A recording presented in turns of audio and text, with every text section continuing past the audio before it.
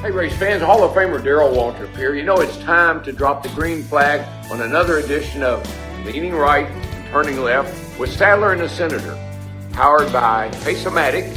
So, hey, pull those belts tight one more time. Here's my buddy Hermie Sadler and Senator Bill Stanley.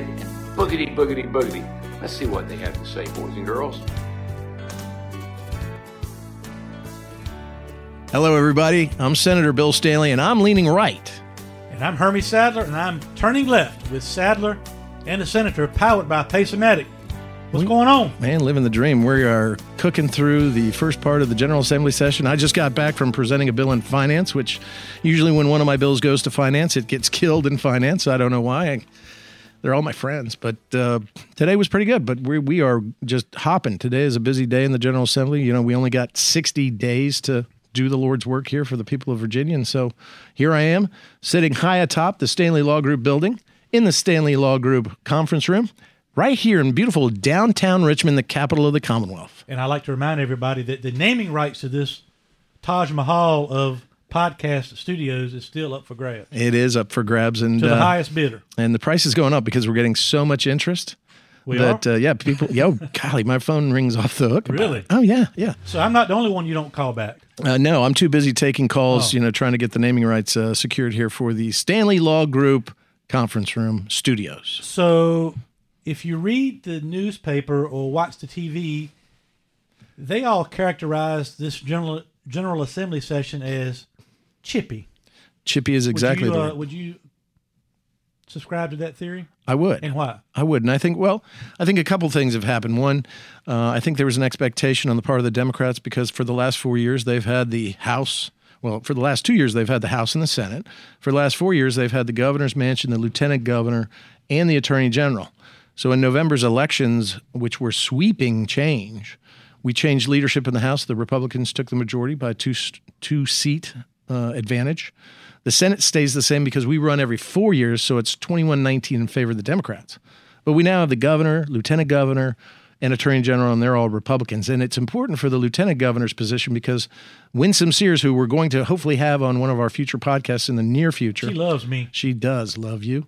And she breaks any tie. So if one Democrat crosses over, then she could break the tie and we could get a very conservative piece or a common sense piece out of the Senate that would go on to the governor for signature. I think what you're seeing right now is the self-prescribed, self-described brick wall caucus, which is in the Senate. They are determined to defeat anything that sounds, looks, or smells like a conservative or common piece of legislation. They don't want to undo the agenda that they were able to accomplish in those 2 years because, as I've described it, those past 2 years were like a political jewelry store smash and grab. They had all the offices, so they put through a very liberal agenda. They were able to accomplish that, and they don't want to go backwards on what they've been able to accomplish. What we really were able to do, because the Senate is still in Democrat control, is stop the bleeding, kind of like putting a stick in the spoke of a wheel, stop more of those what we would call bad bills or liberal agenda bills from going forward. But we're not really right now able to accomplish much in terms of rolling some of that back. They're standing firm on keeping that which they got into the books, into the statutes, and not being reasonable on maybe some of those things were going a little too far. So you see a lot of that chippiness in the Senate. I think usually when we all get back, because we all like each other, there's 40 of us, we like each other. We text with each other, we call each other. But this year when we got back, usually, the first week or two, it's very collegial, very friendly. It started chippy right out of the box, and it hasn't stopped. So they were probably disappointed in, I guess, the way some of the elections may have turned out, knowing that they didn't have a stamp of approval in the other chamber in the House. That probably led to some of the not so friendliness. Yeah, and I think what they know is that any of the bills that they could get out from the Senate are going to be killed by the House. Mm-hmm. Any of the bills that get out of the House, they're going to try to kill in the Senate when we have crossover, which comes in a couple weeks. So a question I get a lot that maybe you could answer. So now we're back to a situation where we've got a House that's controlled by the Republicans, mm-hmm. Senate controlled by the Democrats. What kind of authority does the governor actually have when bills reach him or when the budget reaches him? What actually can he do? Well, you start with three principles. The first thing is much like the executive branch in the federal government, he can rule by executive order. We saw a lot of those executive orders with Governor Northam through the pandemic. There's something like 50, 60 of those that went through not the legislative process. He was able to call an emergency, a state of emergency in Virginia, which then allowed him to rule by fiat. We thought that was unfair. We thought the legislature should be involved. So that's one way that the governor can have it. At this point in time, the governor has the ability to sign bills into law. He has the ability to veto those bills. He can amend those bills, send them back for our consideration, and we either accept or reject, and he can sign or veto them based on whether we accepted the amendments or rejected them. And then basically that's all he can do. The third thing that he can probably try to do is try to persuade some people, because ultimately what we have to do in Virginia, unlike the federal government, is we have to balance our budget. We have to present a 2-year biennium, what we call a biennium budget. So he has a lot of input in that. The outgoing governor, weird enough, presents the budget. The new incoming governor proposes amendments. They go through 2 committees in the House and the Senate. They're all fixed and reworked. We as legislators offer budget amendments to try to get in some money, like I offered a budget amendment to try to fund the NASCAR Stock Car Heritage Trail in Virginia so we can help some of these short tracks and bring racing back to the grassroots level and really encourage small businesses in our rural areas. I wonder if that will stay in or not. So he gets a lot of the authority in that he can tweak the budget right now. But when we pass that balanced budget and we send it on to him, he can make amendments, accept or reject. And what he does have as a power that our president of the United States does not is a line item veto. So he could reject the whole budget out of whole cloth, but rather he has a red pen that he can line through things. So he can reject certain provisions of what is a very big budget, usually 3 or 4 inches thick budget. And so that gives him a lot more authority and a lot more leverage in negotiating that final plan, which includes then getting across the line certain legislative priorities that he may have. Without putting a political spin on it, which I know is difficult, and this is probably an unfair question to you, but all that being said, what for people that don't know or have yet to meet, or because Governor Youngkin has only been in office a short period of time, what should the people listening to this podcast and the people of the Commonwealth of Virginia, what kind of person, or what should they expect from this governor? Well, Hermie, that's a great question, because I think what he has demonstrated is that he's true to his word.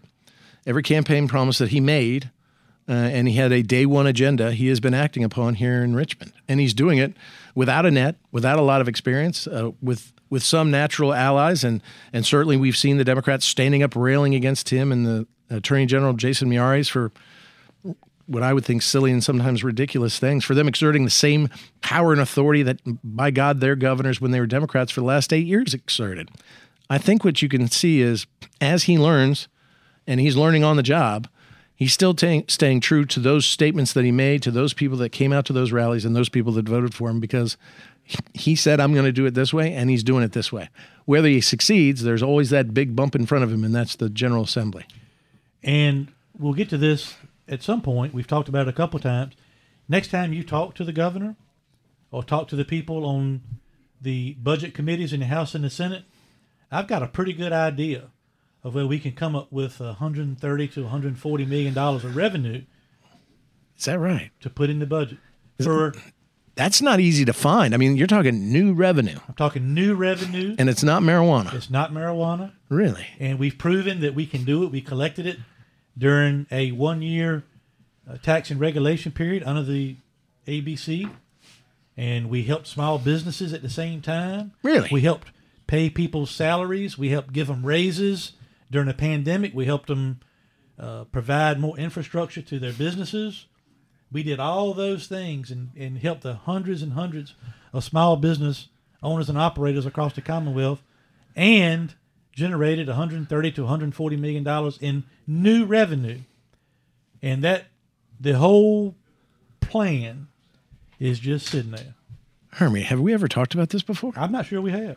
I mean, if you had to sum it up in 2 words, what 2 words would you use? Because I'm sure we'll talk about this a lot more in the future. Skill games. What? Skill games? Skill games. Skill games.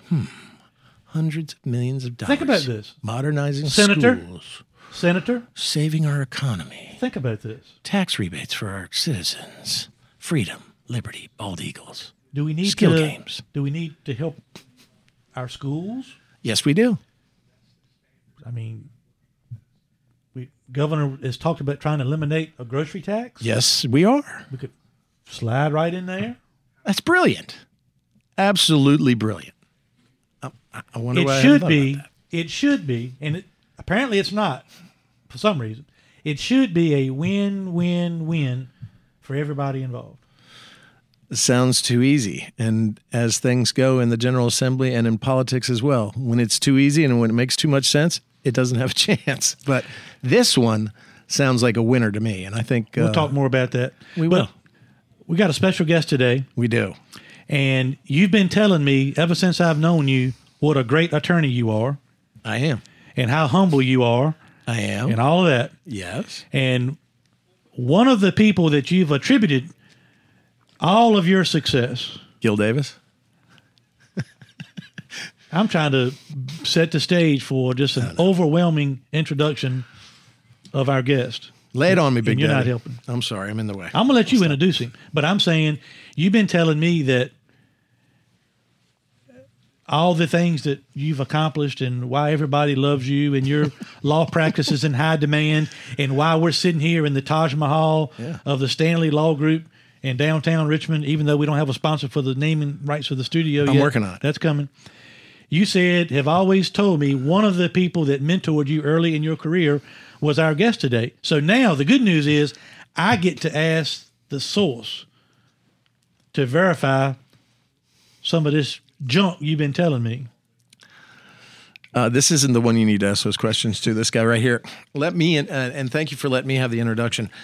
When I was a young attorney, and we talked a little bit about this on the first podcast, started working for a guy named Gil Davis. In fact, I walked into his office one day and I said, look, I'm going to law school. My father passed away. I want to learn how to be a trial lawyer. That's what I want to be. Will you teach me? And he wasn't paying much attention to me. I just walked into his office. A little lady named Betty let me through, and she probably regretted it afterwards. But I'm like, I'll write, I'll do this, I'll do that. And he was working on a piece of paper, and I said, and I'll work for you for free. And his head shot up like some kind of noise behind him, and he went, "Oh, you work for free?" And I said, "Yes, Mr. Davis, Gil Davis, I'll work for free." And he said, "I'm going on a 2-week trip. You're going to be my driver, and I'll teach you about the law." And I was like, "Okay, great." I went back home and I told my mom, I said, I got this job at this law firm with this guy named Gil Davis. She goes, "Do you know him?" I said, "No." "We're going on a 2-week trip." She goes, "How do you know what will happen if you don't come back?" And I said, "What do you mean?" He said, what if he's a masher, a murderer? What? I said, "I guess I'll see you in 2 weeks or I won't see you in 2 weeks." And that started an odyssey for me to not only learn about the law from a great trial lawyer, but also to come into contact with great people. And one of those great people is sitting across me right now here in the beautiful Stanley Law Group building, high atop Richmond, Virginia, a friend of mine for so many years who was a part of one of the greatest cases ever in the history of the United States jurisprudence, Joseph P. Cammarata. Joe, welcome to the show. Thank you, Bill. And let me just say this. Joe graduated undergrad from Georgetown, still didn't become a liberal, went to St. John's Law School, resisted becoming a liberal, started a law practice he started his law practice with the United States Attorney's Office in Washington, D.C. The Department of Justice, yeah. The Department of Justice. And through his time, I'm going to read this just the way he wrote it. In that time, since that moment forward, he has been awarded the Outstanding Attorney Award by the U.S. Department of Justice in 1989, when he was just a baby. Super lawyer of the Washington, D.C. area since 2007. Top 100 super lawyers in Washington, D.C. from 2012 to 2017. Must have fallen off after 2017. I'm still on that list. Oh, really? Well, you got to update your website. Who's who in American law? Who's who in America? Who's who in the world? Joe Cammarata. I mean, wow. See, now, I tell you what a great lawyer I am. Obviously, I don't have this on my resume. I don't have this on my website. I'm sure we'll get to the point in this conversation where Joe is going to admit to our entire listening audience how you helped elevate him to where he's at. And that also, if he doesn't, we'll dub it back in, and I'll do the best impression I can of him. No, Bill Stanley was great. So, Joe, you're here today in the capital of Richmond, not just to do this podcast. You're here for a purpose. Do you want to tell our listeners exactly why you're here and why it's so important? Sure. Well, I really appreciate the opportunity to be here. I've heard so much about this podcast and have been chomping. All good, right? All good.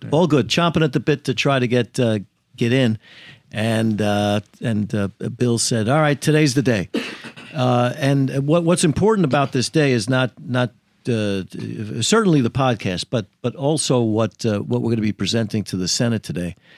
It's a bill that Bill Stanley has sponsored. It's a bill to modify the malpractice cap. Why don't you tell us what a malpractice cap is? In Virginia, if someone is harmed through the negligence of a healthcare provider and suffers damages, and they seek a judgment in court against that doctor, well, the judgment, the amount that they can recover is limited. There's a cap. There's a ceiling on the amount of recovery that a person who's harmed through no fault of their own can recover.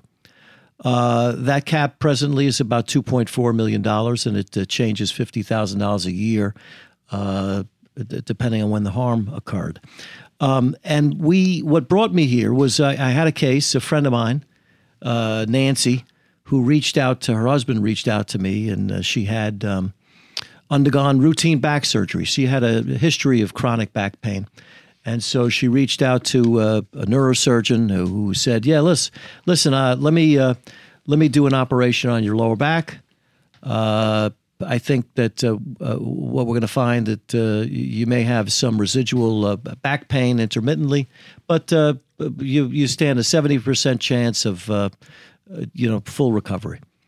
Well, what happened is that the day of the operation, Nancy's placed flat face down on the operating table. The doctor is going to approach the lower back by going in the back. And the purpose in doing that is so he can avoid nicking or interfering or destroying the structures, the anatomy in the front, in the chest area and the stomach area. Well, unfortunately, during the operation, the doctor is cleaning out the disc space, and his instrument goes too far. It goes through the disc, it goes through the muscle of the ligament, and then it cuts the common iliac artery, the artery that feeds blood to the brain. Well, during the operation, Nancy is without oxygen for 23 minutes. They bring her back, but they bring her back to a life of 24-hour dependence care that will cost over $9.3 million over her lifetime. And unfortunately, there was a lawsuit that we brought. The jury rendered a verdict of some $34 million. And the cap at the time was $2.2 million. And so Nancy was not able to realize what the jury had awarded her. So what I undertook to do was to correct that injustice. People that are catastrophically injured through no fault of their own, that have suffered negligence at the hands of a doctor, need full and complete justice. And so I reached out to Senator Stanley, to Bill, and he said, absolutely, this is an injustice. I'll put forth a bill to modify the cap. And so that's why we're here. It's a long-winded explanation. I apologize. But we're here to right a wrong, to make sure that we're all equal before the bar of justice, and that people who suffer harm, catastrophic harm, at the hands of healthcare providers can get complete justice. But there's a monumental push against this by the medical lobby, the insurance industry, who would have you believe that if you make this change to protect people in such circumstances where there's catastrophic injury, that the sky is going to cave in, that the world as we know it will come to an end, that premiums will rise, and that the doctors will be selling hot dogs as opposed to working on people. And that's just not true. When we open the doors, let the fresh air come in, and cast away the smoke and mirrors, and you get to the facts are that we will be just okay in Virginia if we modify this cap and let the citizens of Virginia do what's right. What exactly, in layman's terms, as much as possible, what exactly is this bill, are you asking to be changed, or what are we trying to accomplish? In this bill, what we're asking for is if a person suffers medical malpractice and suffers a permanent impairment of bodily function or a permanent brain injury, then there is no cap on the amount that a jury can award. There is no limit. Whatever the evidence provides will be awarded and then hopefully paid by the insurance company. Because remember this, Hermie, the public policy reasoning behind this bill is because many times the care itself is in excess of the cap. And Right. so there's not even enough money to care for Nancy. Mm-hmm. So who pays for the care of Nancy? Mm-hmm. Well, you know who pays? It's the taxpayer, because they're forced to go on Medicaid, Medicare many times that this happens, and we end up paying it, not the insurance companies. And the funny thing, the horrible thing, not funny, about Joe's case is clearly liability was there. It wasn't a question of liability. The insurance company didn't even fight it. No, they did fight it. But the literature was such that this is such a rare circumstance to go in from the back and cut an artery three structures deep. There's no reason for it except malpractice. But they didn't settle. They didn't just say, here's the cap amount. They didn't settle because they know that in Virginia there is a cap. Because they know that it would cost hundreds of thousands of dollars to bring this case. It cost me $300,000 approximately to bring that case. Okay? And they knew it. And they also know that more often than not, 75, 80% of the time when somebody who's harmed brings an action against a doctor, that the doctor wins, the hospital wins. And so there's no incentive to try to settle the case. One thing they didn't contest was this. We put on evidence that the damages that Nancy suffered were real. She has a brain injury. She's needs 24-hour care. And the cost of that care, the cost of that harm is $9.3 million. They didn't put on one person to contest $1 of that $9.3 million. See, we're here in the General Assembly to stop miscarriages of justice. That's one of those. And, you know, when Joe approached me 2 years ago about this, I said, this is his first thing. I was like, nah, I'm not doing that, because the lobby's really big. But when he told me the reasons behind it, I said, okay, I'll do it. But you have to understand, this is probably a 3 to 5 year fight. These things don't change overnight. You've got to change hearts and minds and overcome a lobby and that lobby's influence on the General Assembly and how it moves. And so we're here in year 2. I expect to be back here year 3, year 4, year 5, and then we'll get it across the line in many of the same ways that it's taken me to pass very important and significant legislation in the General Assembly that matters so much to people, but you've got to change the hearts and minds, and it takes repetition. Well, to Bill's credit, he has said, I'm in this for the long haul. He said that to me privately, but he's more importantly said it to publicly, out loud, to his fellow senators, to the medical lobby. Hey, look, you can beat me this time, but I'm coming back next year. You can beat me again, I'm coming back. And, you know, it was surprising that after the presentation, I went back and listened to the tape in preparation for this second round. There were senators that recognized that it's time to do something about the cap, that this doesn't make sense where we are now in society. And so, yes, they know, though, that Bill is coming back, and little by little, like a cold I know sore. Bill's going to get it. He's going. You could put a breathe on it, but it's going to come back. Here's two things that I've learned. I've learned more than I care to about the General Assembly and a little bit about law and things of that nature. I do know Bill will not give up on a cause that is important to him or close to his heart. I also know that I no longer like the term lobbyist. Not my favorite word. There you go. But while we take a break, I want to remind everybody that Leaning Right and Turning Left with Sadler and the Senator is sponsored by Pace-O-Matic. Pace-O-Matic is an entertainment company which develops gaming software that players love to play and can use their skills to win every single time. Plus, these games of skill provide vital revenue to keep family-owned businesses like bars, restaurants, convenience stores, and truck stops thriving. And Bill, did I mention that I've got a pretty good idea of where Governor Youngkin, when you get into his ear, we can slide $130, $140 million into his budget. You did mention that. Okay. Just want to make And sure. it's a brilliant mention. It really is. NMLS number 65084, Equal Housing Lender. Phew. Christmas is finally behind us, but are you dreading those credit card bills headed your way? Well, here's a pro tip. Don't get stuck making minimum payments in the new year. SaveWithConrad.com can help you get rid of your credit card debt just like that. Oh, and we're going to get you the best deal on a mortgage you've ever had. But how's this for starters? No payments until March. You don't need money out of your pocket or perfect credit, so find out how much money you can save for free right now at SaveWithConrad.com. Hi, folks. This is Hermie Sadler. Thanks for listening to our all-new podcast, Leaning Right and Turning Left with Sadler and the Senator. I hope you are enjoying the show as much as Senator Stanley and I enjoy bringing it to you. Whether you're a family traveling together or a truck driver hauling freight up and down the highway, I hope you will take the time to visit one of our Sadler Travel Plaza locations in Virginia and North Carolina. Sadler Travel Plaza locations are licensed dealer locations for Pilot Travel Centers. And we also carry Shell Motiva petroleum products for our four-wheel friends. We pride ourselves on providing one-stop shopping for service, food, and entertainment. Our food options include Five Guys Burgers and Fries, Quiznos, Dairy Queen, Hermie Sadler's Faux Show Bar and Grill, Victory Lane Restaurant, Hunt Brothers Pizza, Dunkin' Donuts, and much, much more.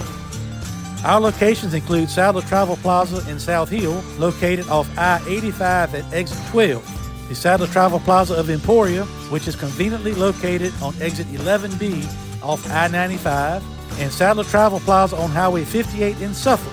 We also have our North Carolina location, Sadler Travel Plaza in Dunn, North Carolina. That's exit 75 off I-95. We appreciate all of our customers. And Bill and I appreciate you listening to Leaning Right and Turning Left with Sadler and the Senator, powered by Pace-O-Matic. Now, look, we're getting back to Joe Cammarata, and I love your advocacy, and I'll always say this on the podcast to everyone who listens. You need to care about your government, because the government will do things that may be adverse to your interest if you don't care. So advocacy is really the heart of where a democracy works at its best. So Joe's up here not advocating for trial lawyers, and I'm not either. We're advocating for Nancy, and that's the most important thing. It's also what we do as advocates, as attorneys. And I remember back in, I guess it was 1991. When did you come on board with Gil Davis? This scrawny little guy comes in and says, "Hey, can I have a job? How you doing? I need a job. I need some money." And let's talk about how you and I met. Y'all have funny accents.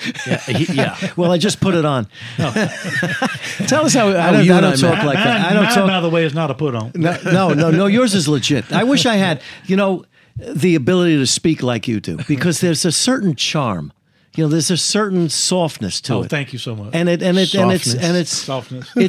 but it makes the point. When they hear somebody with a Northeast accent, they say, "Oh, geez, let's put up our defenses." When they see you come in and listen, they'll at least listen to you. Most of the time. We got to beat them up first. Okay, let's just right, have a what do we little. got? Let's have a little bit here. I want you to say, "What's up, dickhead?"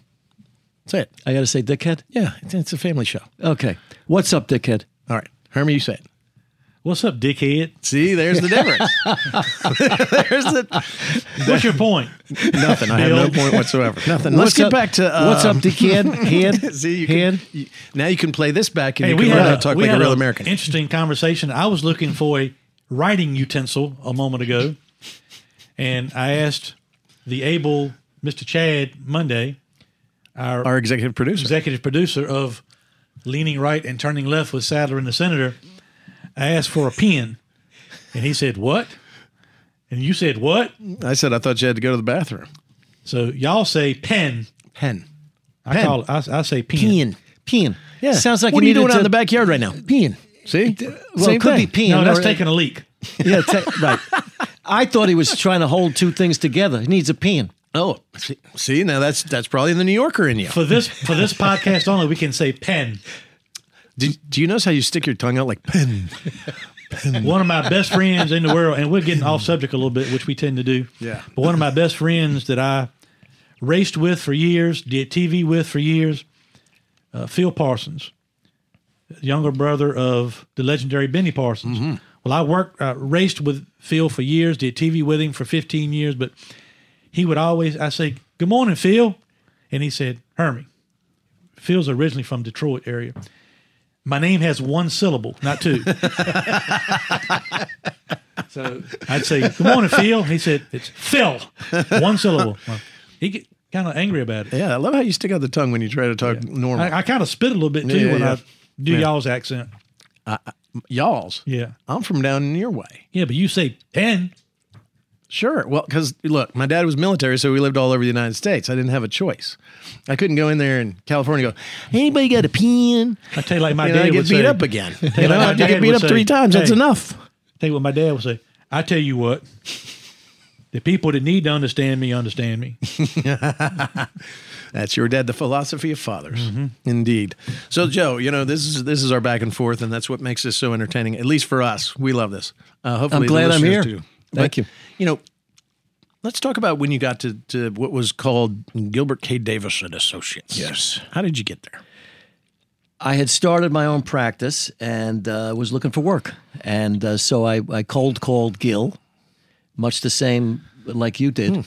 And I heard on the street that if it was good enough for Bill Stanley, I could make my way in there. So I had an interview with Gil. I spoke to him. I said, "Hey, you need some help?" "Well, of course." That's the Gil Davis impression. That's the Gil Davis impression. What? Outrageous. That's Gil. And we love him to death. I mean, he's just one great attorney, one great person. But so anyway, that was it. I said, "Listen, I'm happy to work with you. If you need some help on cases, we'll work out an arrangement. You know, some sort of fee split." And I was off to the races. He let me accompany him and Bill to southwestern part of Virginia, to parts that I didn't even know existed. Martinsville, Tazewell, or they don't say Tazewell. It's Tazewell. Here we go. Tazewell. Right. It's like Missouri. Tazzle. Don't they say Tazzle? No, Tazewell. Tazzle? Just kind of wool. Just kind of end it like that. Tazewell. Tuzzle. Well, you got to put a little L in there. Oh. Good Lord. Anyway, I say Tazewell. I'm not even going to try to say that word. Tazewell. So anyway, It's Tazwell. spent a lot of time in going down to Martinsville and Tazewell. I remember a couple of those trips. Yes, right. Yeah, that's you not the introduced subject. us to That's not the Galliano, subject. one day. Galliano was a very good friend of mine until it wasn't. The next morning was not the best that we'd ever put out. No. Now, I was his law clerk and Gil's law clerk, so by proxy, I was your law clerk as well. And as you were starting to get going, you know, you had cases, we did cases together, and Gil was always kind of like the Papa Bear, always the learned one, always the one trying to teach you, the younger attorney, and me, the stupid law clerk, how stupid we were compared to his brilliance, which was usually fun. And we would run into all sorts of characters, and we'd do all sorts of fun cases, and there were a bunch of stories we could talk about for hours. But there came a point in time where one day we got this case kind of dropped into our lap. And I'd mentioned earlier one of the most famous cases in American jurisprudence, the matter of Paula Corbin Jones versus William Jefferson Clinton, who was at that time, I'm fast forwarding, I'm now in my last year of law school, at that time was the sitting president of the United States. And so, Joe, I'm going to let you lead off with your version of the truth on how we got this, and then I'll come around and tell you exactly what happened, or the stuff that's more entertaining at a cocktail party to tell it this way. Now, remember, personal pronouns used by Joe Cammarata, when it says I, me, it should be we, and Bill. Okay? So go ahead.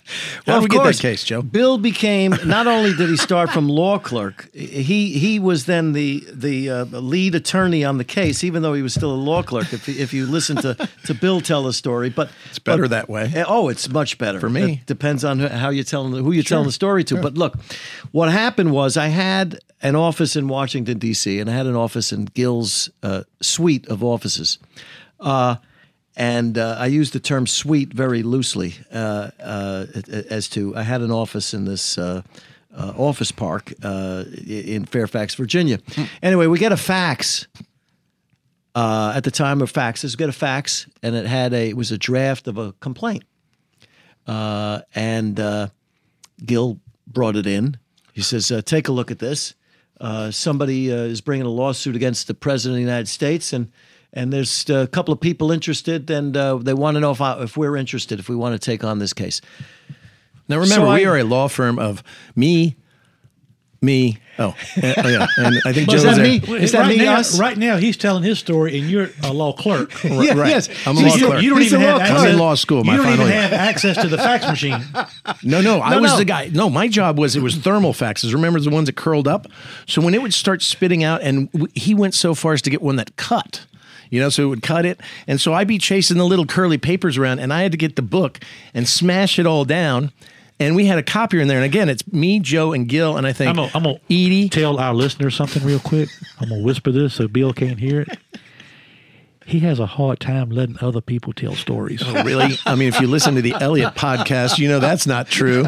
I mean, how many times did Elliot go, I thought this was about Mr. me? Cammarata came down to be on our podcast. You asked him to give his Right, I'm going to run all play-by-play. over top of him.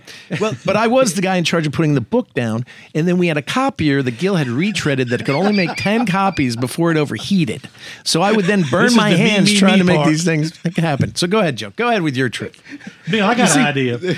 How about you take a 30-minute break and walk over to the Pocahontas building, see if you got anybody waiting outside to lobby you on anything important, and I'm going to let our guest tell his story. Fine, whatever. I'll be outside. The funny thing is, you said that earlier. I thought I was the only one that returned the phone calls to. Well, Bill, I'm on the same list. Yeah. The no call list. Let me tell you how to fix no that. No callback list. Let me tell you how I fixed it. How'd you fix it? We generally speaking, talk every night for a varying amount of time. In fact, the other night he called me. We'd already talked for an hour earlier. He called me back, and we were on the phone for just like 2 minutes real quick. And Angie said, "What's wrong with him?" I said, "What do you mean?" She said, "Y'all never talk for less than 30 minutes. That was 2. Like, well, we talked earlier. But so earlier, a couple weeks ago, he was busy, but he didn't call me back for 3. I was texting 3 days. So I decided to take it upon myself to publicize our podcast, which is Leaning Right and Turning Left with Sadler and the Senator. Our social media handle for our podcast is Sadler Senator, at Sadler Senator. So I put out a press release on social media promoting the podcast. Well, he's over here in the General Assembly, and people start reading it, and they think it means that I'm promoting a Twitter handle called Senator Sadler, and that I've announced that I'm running for Senate. So he's getting bombarded. Yeah. So he calls me and he says, "Hermie, what the hell are you doing? I mean, I'm getting raked over the coals over here. They're telling me you're..." I said, "Bill, I've been trying for 3 days to talk to you about this podcast and the social media handles, and that we needed to promote the podcast. So if you decide not to communicate with me, do it at your own risk, because when I get to 3 days, I'm going to fire something out that's going to cause you a bunch of heartburn." I don't blame you. I don't blame you. I've called him every 15 minutes on the hour. Oh, I'll bleep that out. Pardon me. Ever since. See, he had me. I mean, and you can't leave him a message. And he says it makes Mailbox you more. is full. It makes you more important if your mailbox is full. Mailbox is full. So that's his philosophy. Look, in He's that mailbox, gone so far. You have gone so far to tell me.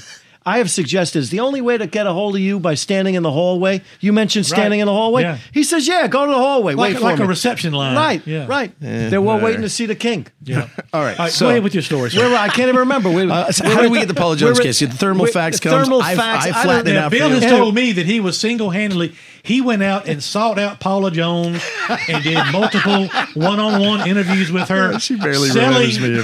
Selling this case to you. So that's right. You take it from there. Right. Straighten that out. You're right. Well, good luck. I'm a little on in years more so than Bill, and so my memory may have faded. Mine has not. No, right. So, we're going to defer to Bill's recollection of false events.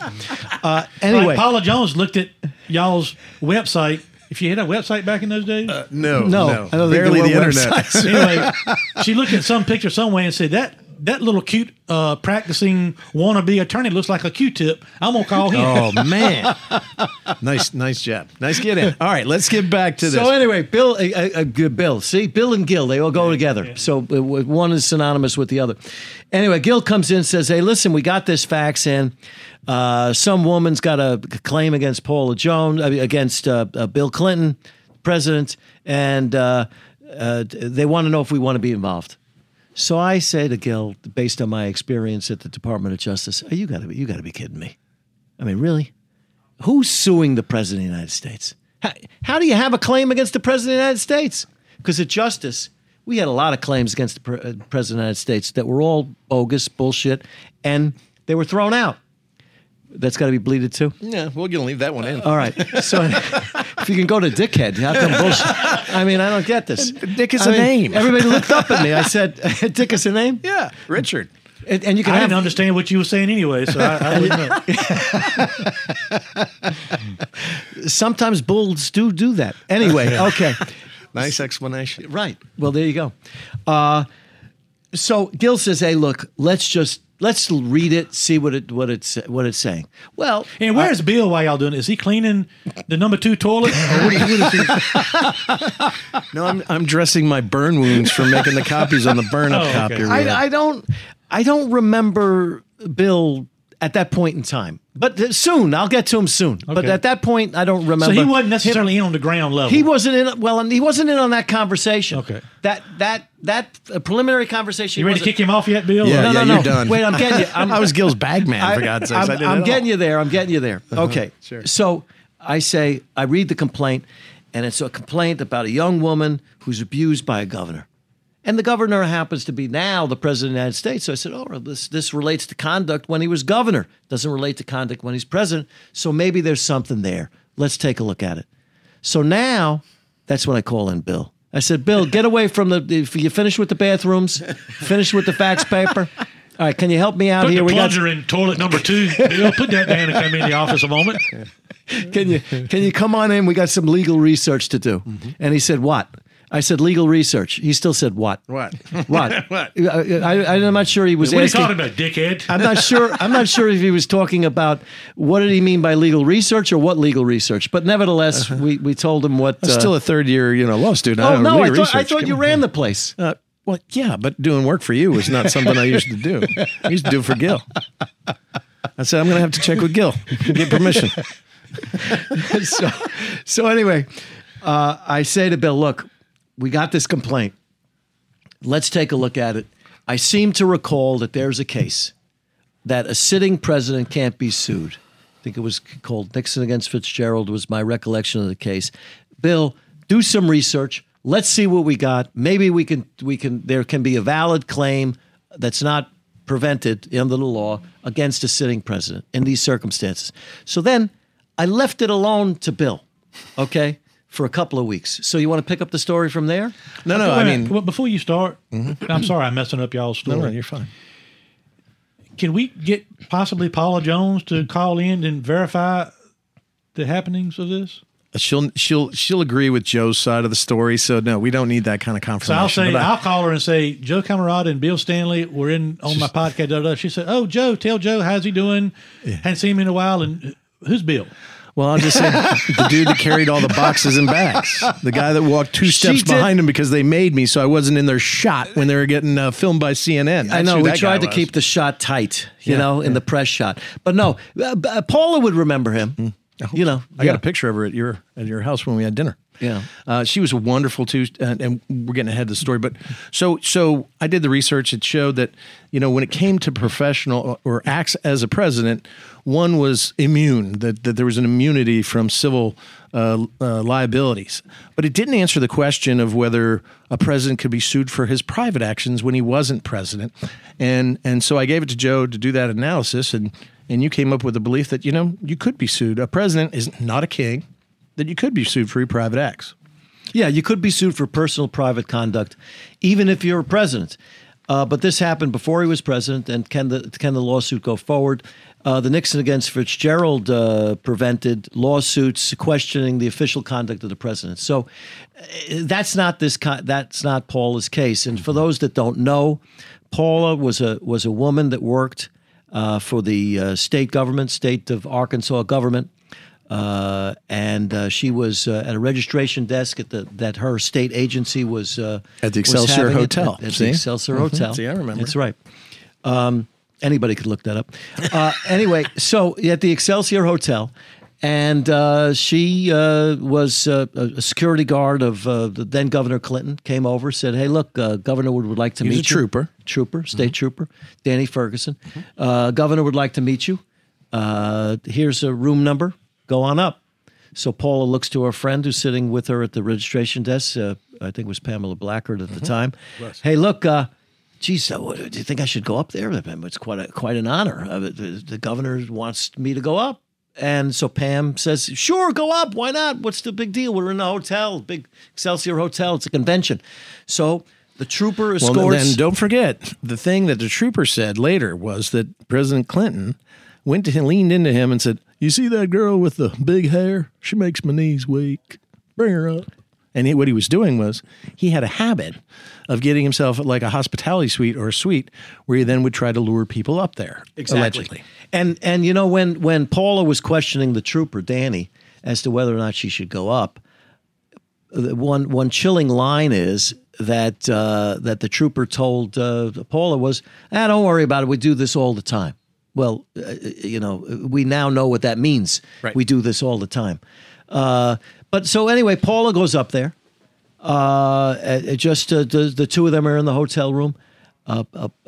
Paula is confronted by Clinton. He leans in, tries to kiss her. He runs his hand up her leg. At some point, he exposes himself and asks Paula Jones to kiss it. Kiss it. Right. She says, I'm not that kind of woman. And she leaves the Excelsior Hotel, leaves the room, goes back down to Pam and very upset and tells Pam, your Clinton is pretty good. Oh, he's good. Thank you very much. I used to call him up and swear at him during the case. I go, hey, Joe Cammarata, you're a dickhead. So anyway, that's Paula's case. And so there was a local lawyer that she had, a fellow by the name of Danny Traylor, lawyer by the name of Danny Traylor. And it was his complaint that was sent over by fax for us to review. Now, after our review, we recognized that there were a lot of holes in that complaint. And that complaint would likely not withstand judicial scrutiny. In federal court, thrown especially. out in federal court virtually immediately. The way it was written, the way it was pled, the things that they were claiming were the harms. But before you continue, was this really boils down to he said versus she said because there were only two there? Well, we took it out of that, and I'll get to that in a minute as to how it wasn't he said she said. Mm-hmm. At that point, it was he said she said. But anyway, so the long and the short of it is this: I got Danny Traylor on the telephone. I had to use a payphone. There were no cell phones at the time. I got him on a payphone. It had been 2 weeks since he sent us the complaint. And he says, hey, Joe, with an Arkansas accent that I can't do. Good to hear from you, but I'm filing this tomorrow. I got a press conference tomorrow. I said, what do you mean? Well, I didn't hear from you. I got to file this thing.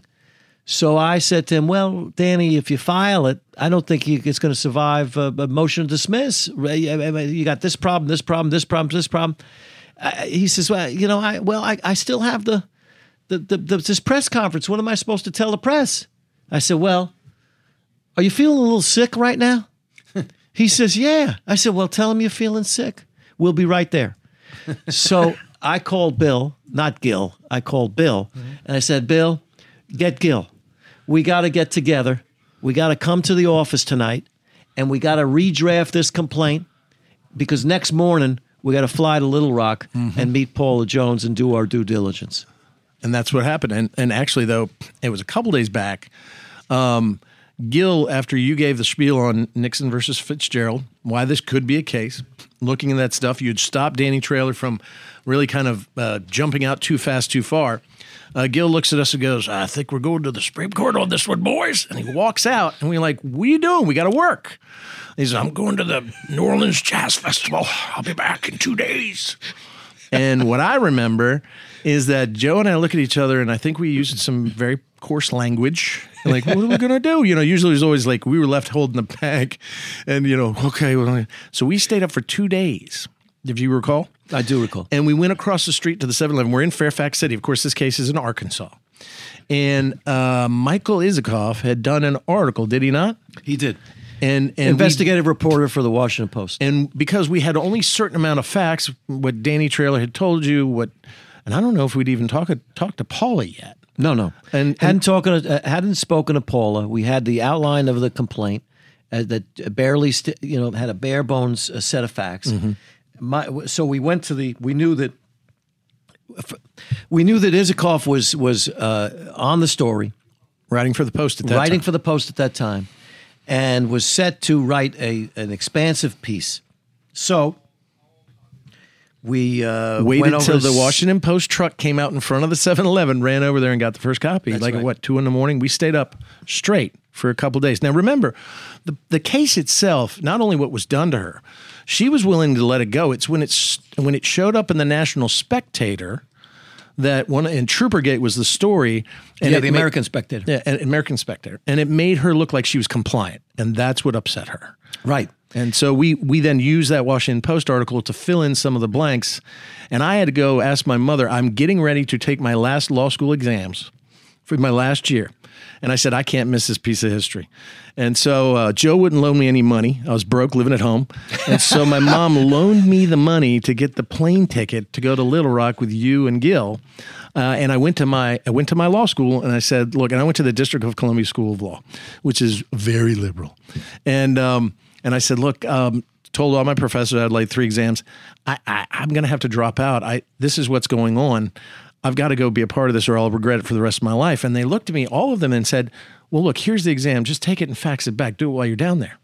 And so I was freed. I wasn't going to have to go back to law school for another semester.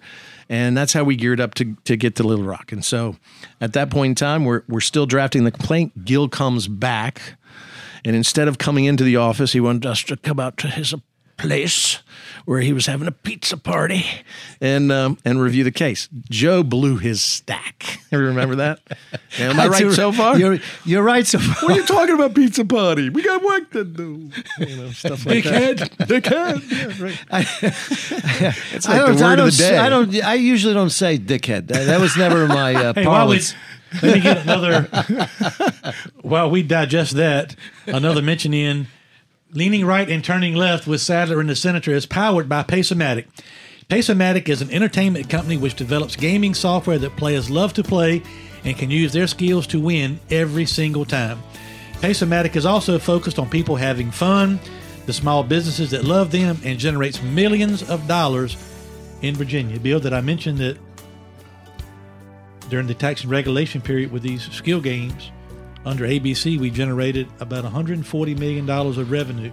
You probably said that, but I was downstairs because you made me leap. But yes, indeed. They could be used for lots of good purposes. You're right. You're exactly in right. the budget. There's still time.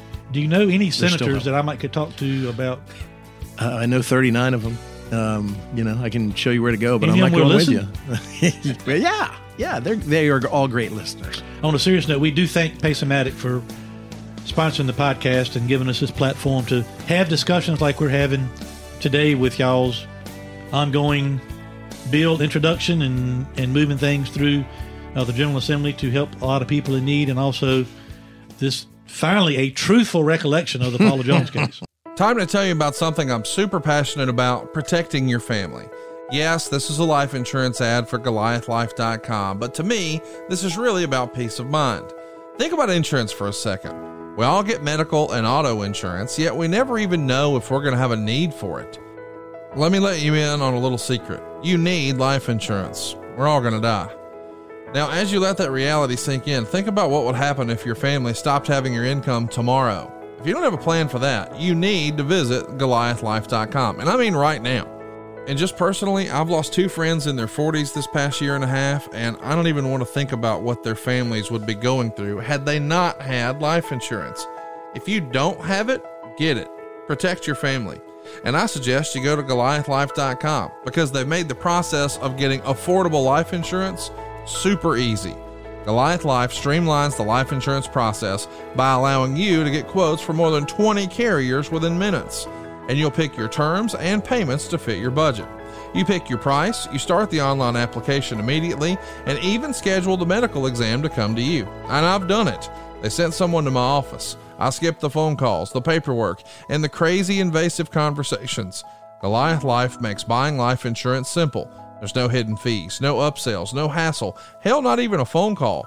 Goliath Life is life insurance in your hands on your time.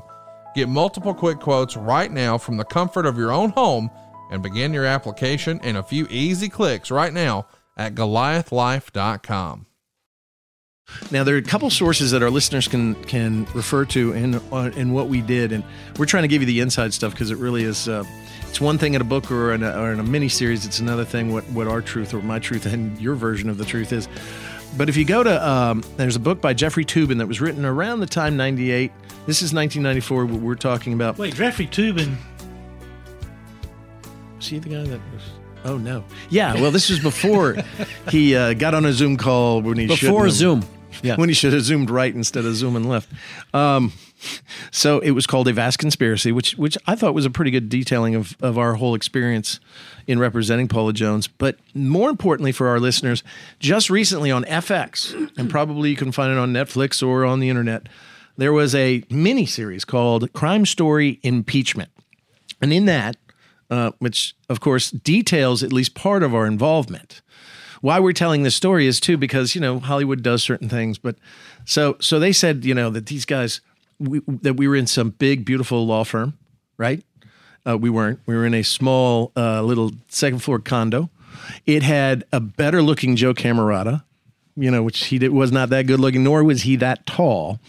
And then they kind of left me out. I don't know why. Obviously, if you roll to the credits, you see, consultant Joseph B. Cammarata. And now I know why I'm not in it. But it made it look like we were fancy lawyers doing fancy things. Was it happening to be because you weren't relevant enough?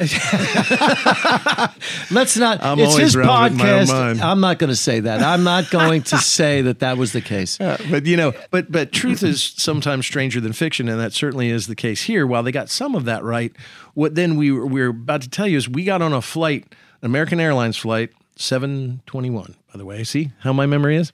I still have the ticket. And we jetted off to Arkansas. And talk about that. I mean, we fly in Arkansas. We're fish out of water. Do you remember what hotel we stayed at? No. Holiday Inn.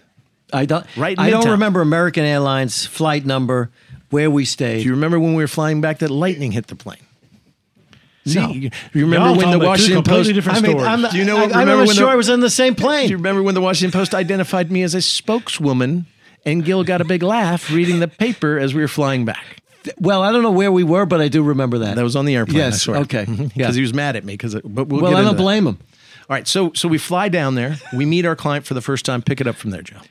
All right. That's untrue. Let me tell you. That's untrue. Let me tell you my. No, go ahead. What we wanted to do is meet the potential client and do due diligence. Are there facts to support the claims that we were making or about to make?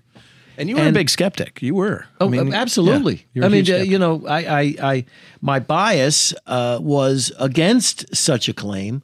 What type of interaction do you have at that level? And so I really had to be convinced by talking to the potential client, by talking to witnesses that yes, they weren't in the room, but they were contemporaneously told of problems that she had with the governor at the time. So we did do that. We met Paula. We met Paula's mother. This is the 4th of May, 1994. 4th of May, 1994. Mm-hmm. Yeah, there was what the concern was.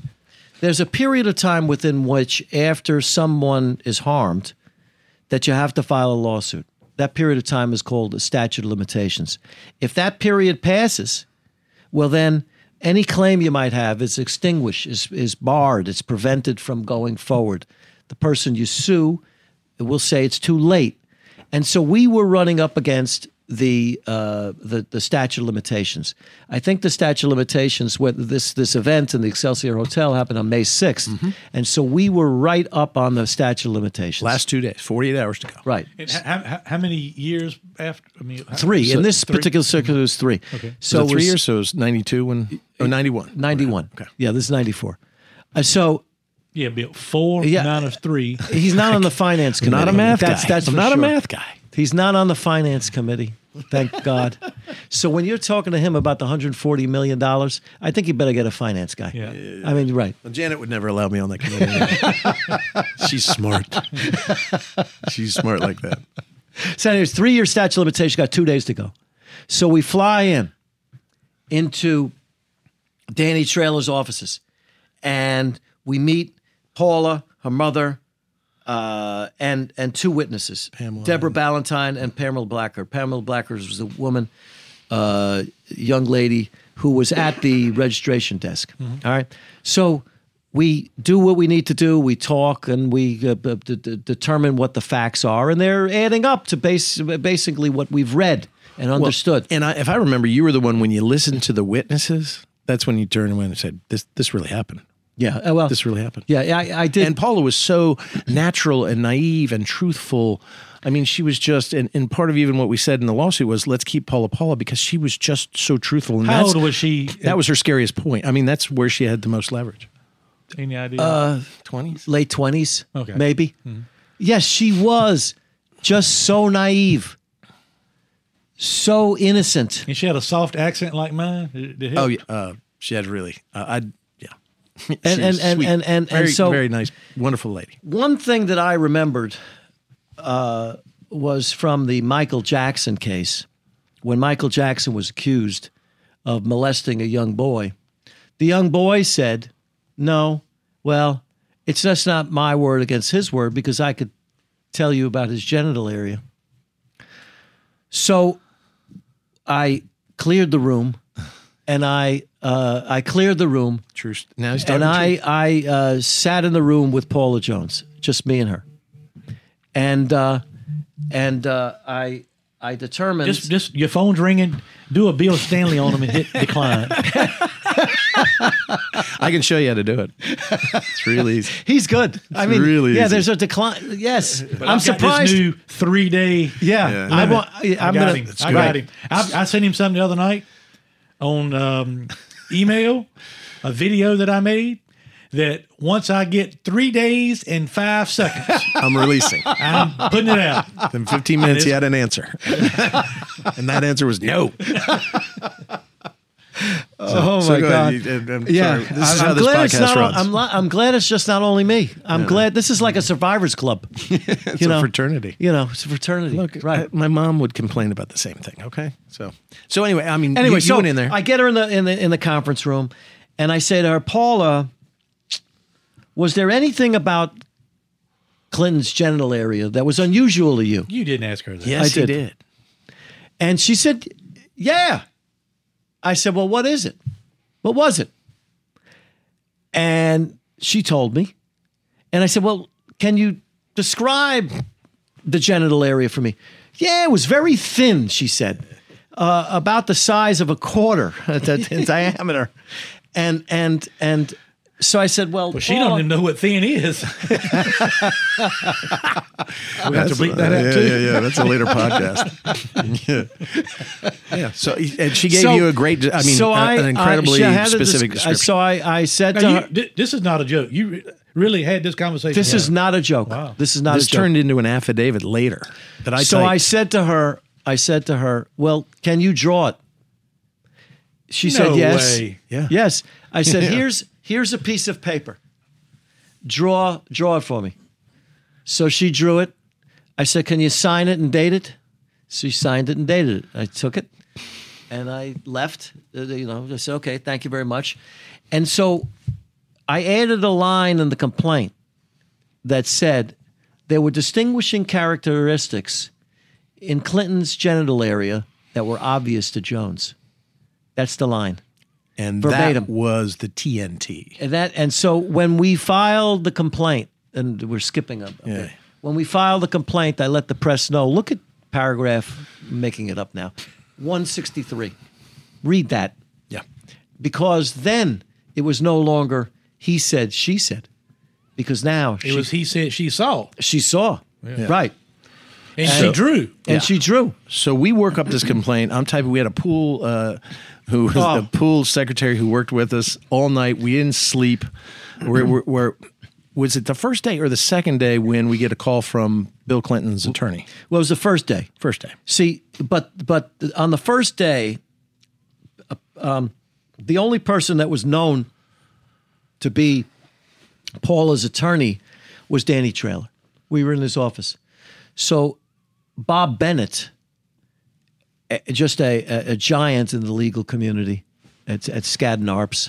His brother was Bill Bennett, who was Secretary of Education under Bush. Bush I think one. so, yeah.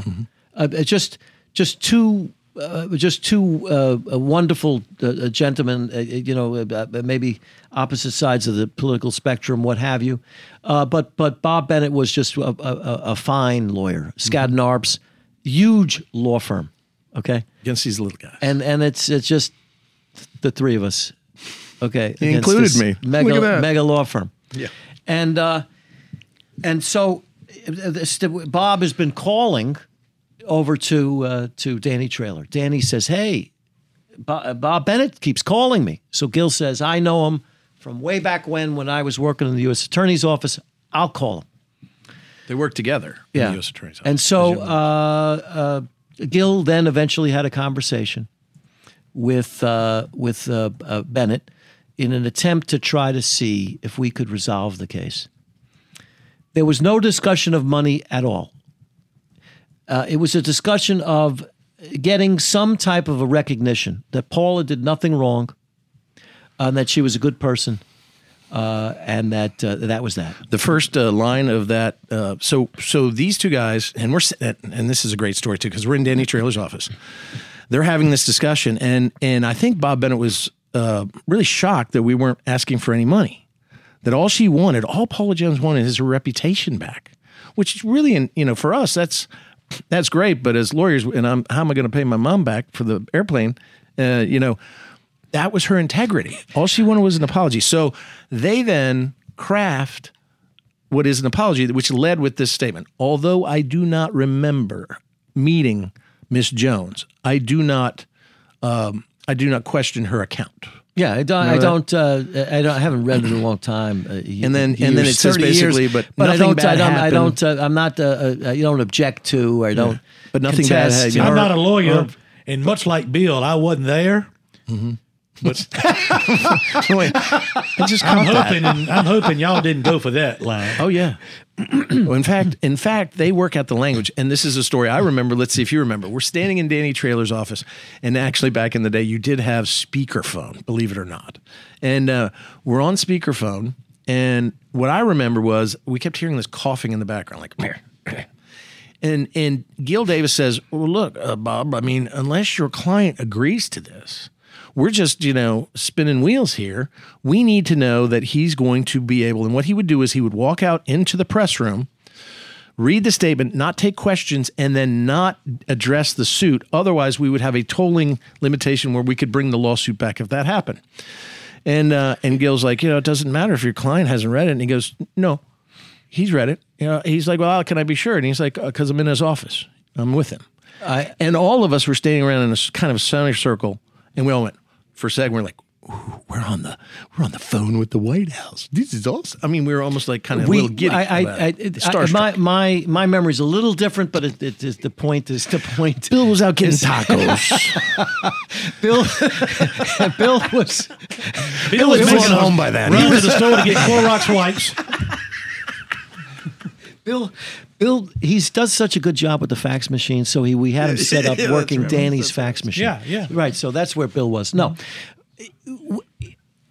we were in the room on the phone, and we had worked on language, and the question was who was going to read it. So Bob Bennett said that a press person will read it.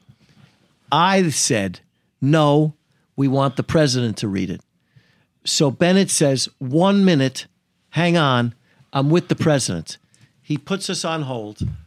He gets back on the phone, and he says, the president says he will read it.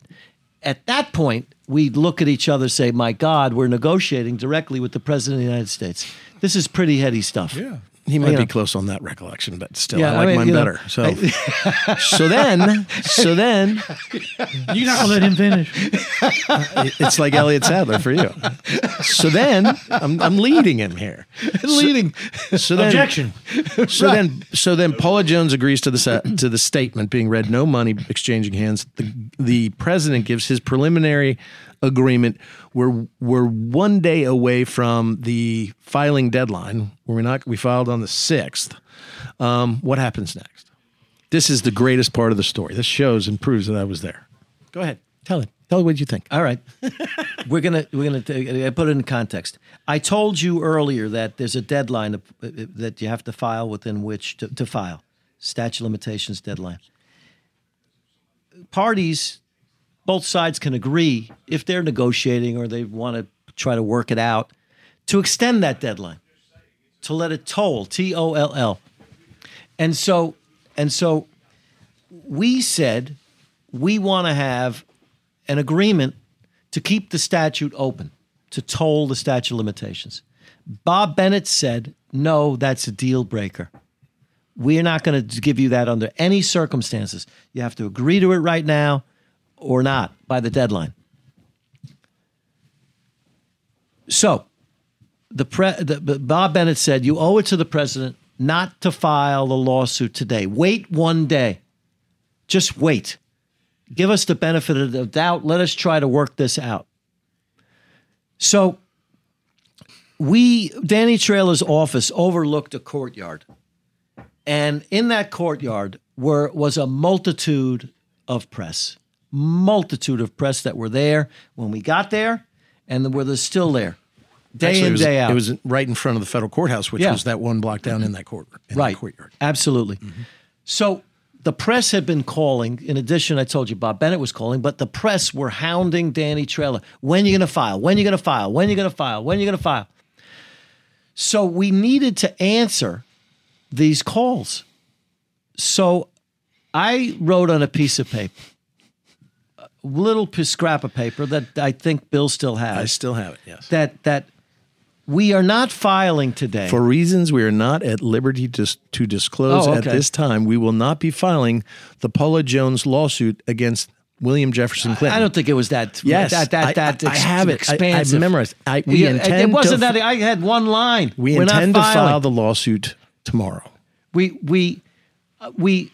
and you struck out. No. We will file a lawsuit tomorrow. I crossed through it because I was writing it out. We may file it tomorrow. All right. So now I say to Bill, I know you've been just working on the faxes. And the toilets. This is a big day for you. We want you to go down to the press. What was I thinking? Okay. I had to be crazy. Q-tip on the big stage. Oh, dude. I had to be crazy. Okay. I said, Bill, take this slip of paper. I give him the paper. Go down and read only this piece of this statement. Do not say anything else. No, you didn't. Do not say a word. Look, you said just stick to this piece of paper. Right. What does that mean? But before we got there, we're like, all right, Danny, you want to go down there? And Danny's like, I don't want to go down there. I mean, throngs of people. In fact, when you look down there was that McDougal dude in the Whitewater. He was there in a big white hat and his white suit, looked like the colonel. There's a guy in a chicken suit, I swear, down there who was saying Clinton was chicken. And they're looking down, they're like, I'm not going to do it. You do it. I'm not going to do it. And it was like, Mikey, let's get Mikey. He'll do it.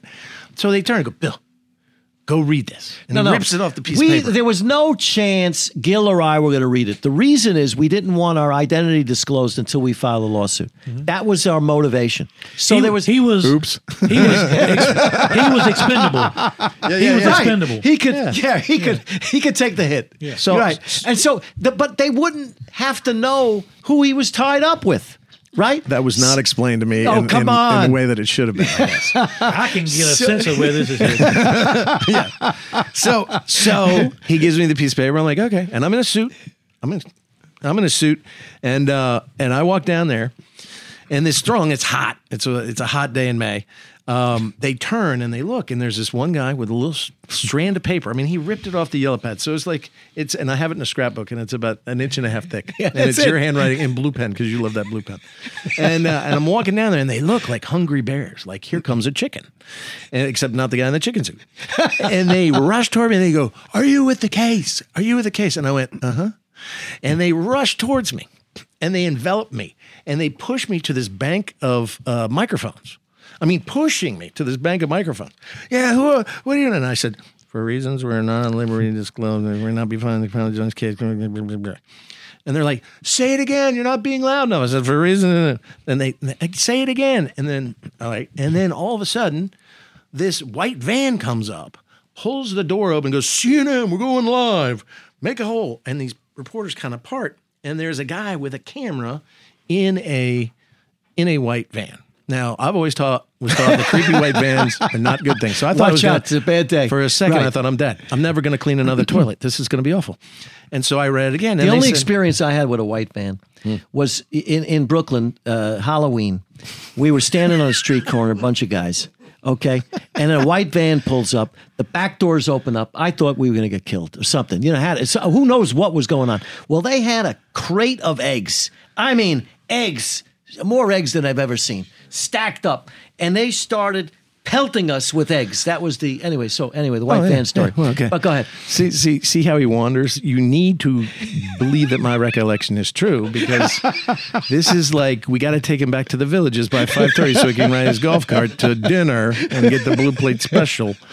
So they say this. There's some things I remember so and this are is emblazoned on my mind. But go ahead. I'll tell the truth after you're done. So this is where it went sideways a little bit. But I was enjoying the heck out of it. So they're up looking down at me. They got the crowd around me. The guy in the chicken suit's there. McDougal's there with the big hat. Get back to what happens when Wolf Blitzer shows up. It was not Wolf Blitzer. I would have stopped and gone, "Hey, Wolf, can I get your autograph?" So I read the thing again and again, because some people are, they're running with cameras, so you have to read it again. They said, "Are you the attorney?" I said, "No, I'm not an attorney yet." "Who are you?" "I'm Bill Stanley." "Why aren't you an attorney?" I go to law school. I'm a lawyer, third year law student." "What law school?" "District of Columbia School of Law." "Who do you work for?"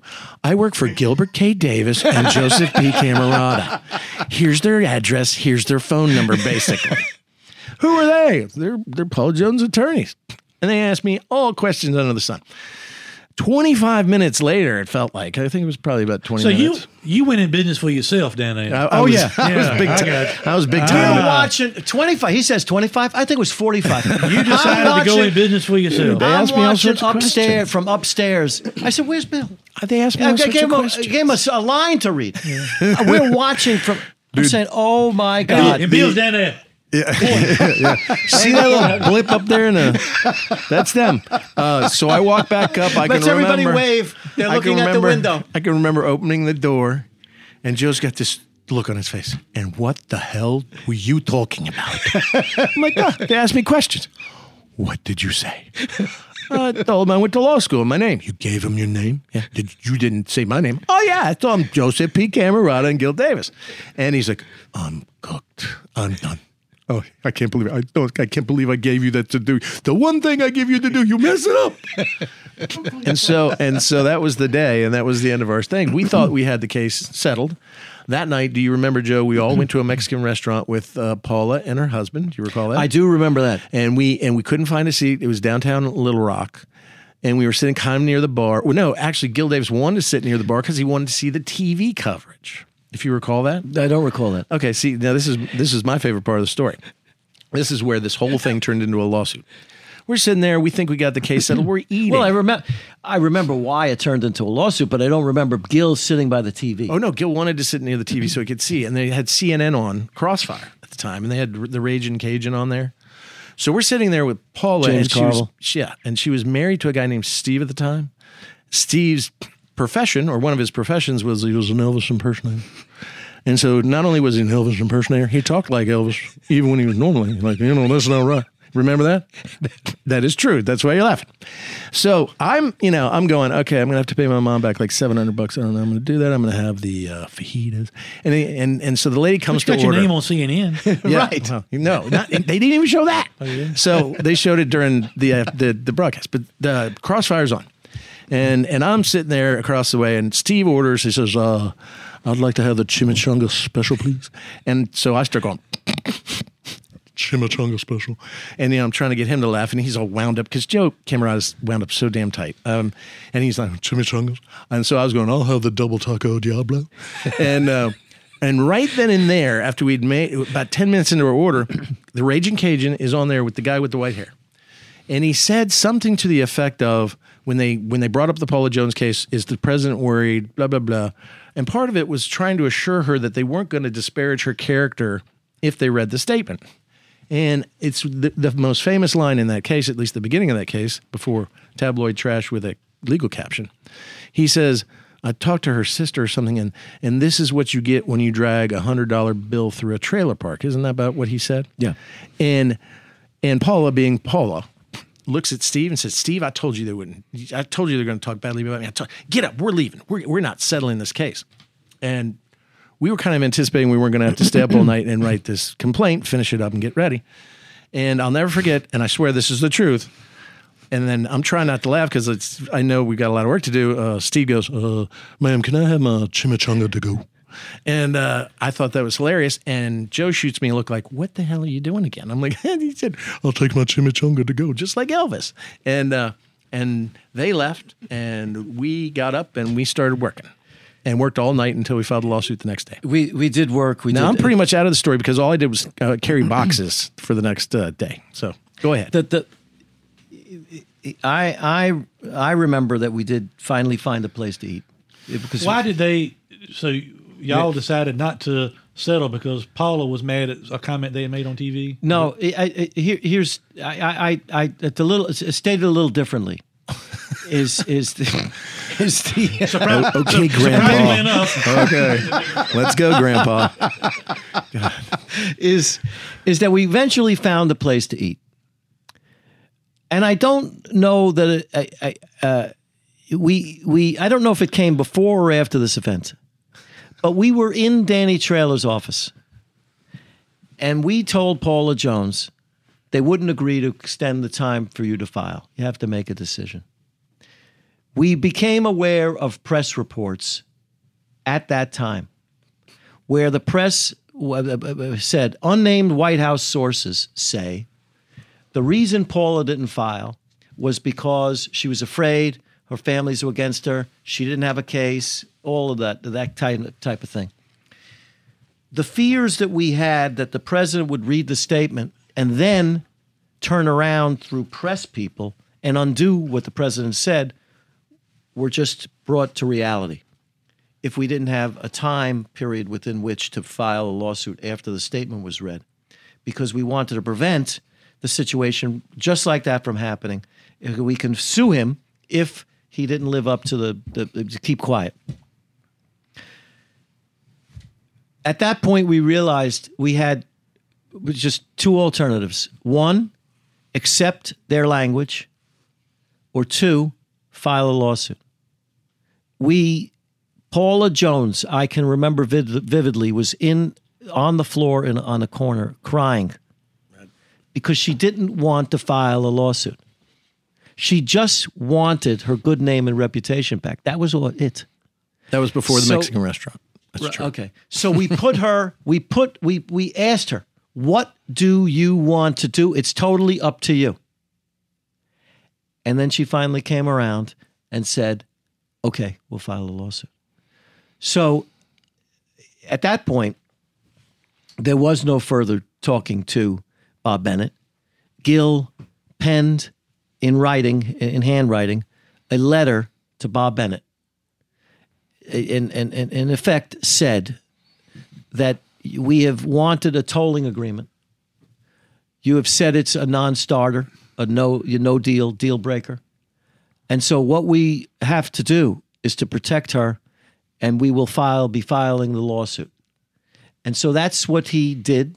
and he sent that to in some way. He got it, I guess, faxed to Bob Bennett, and then we wound up finalizing a complaint, having it printed.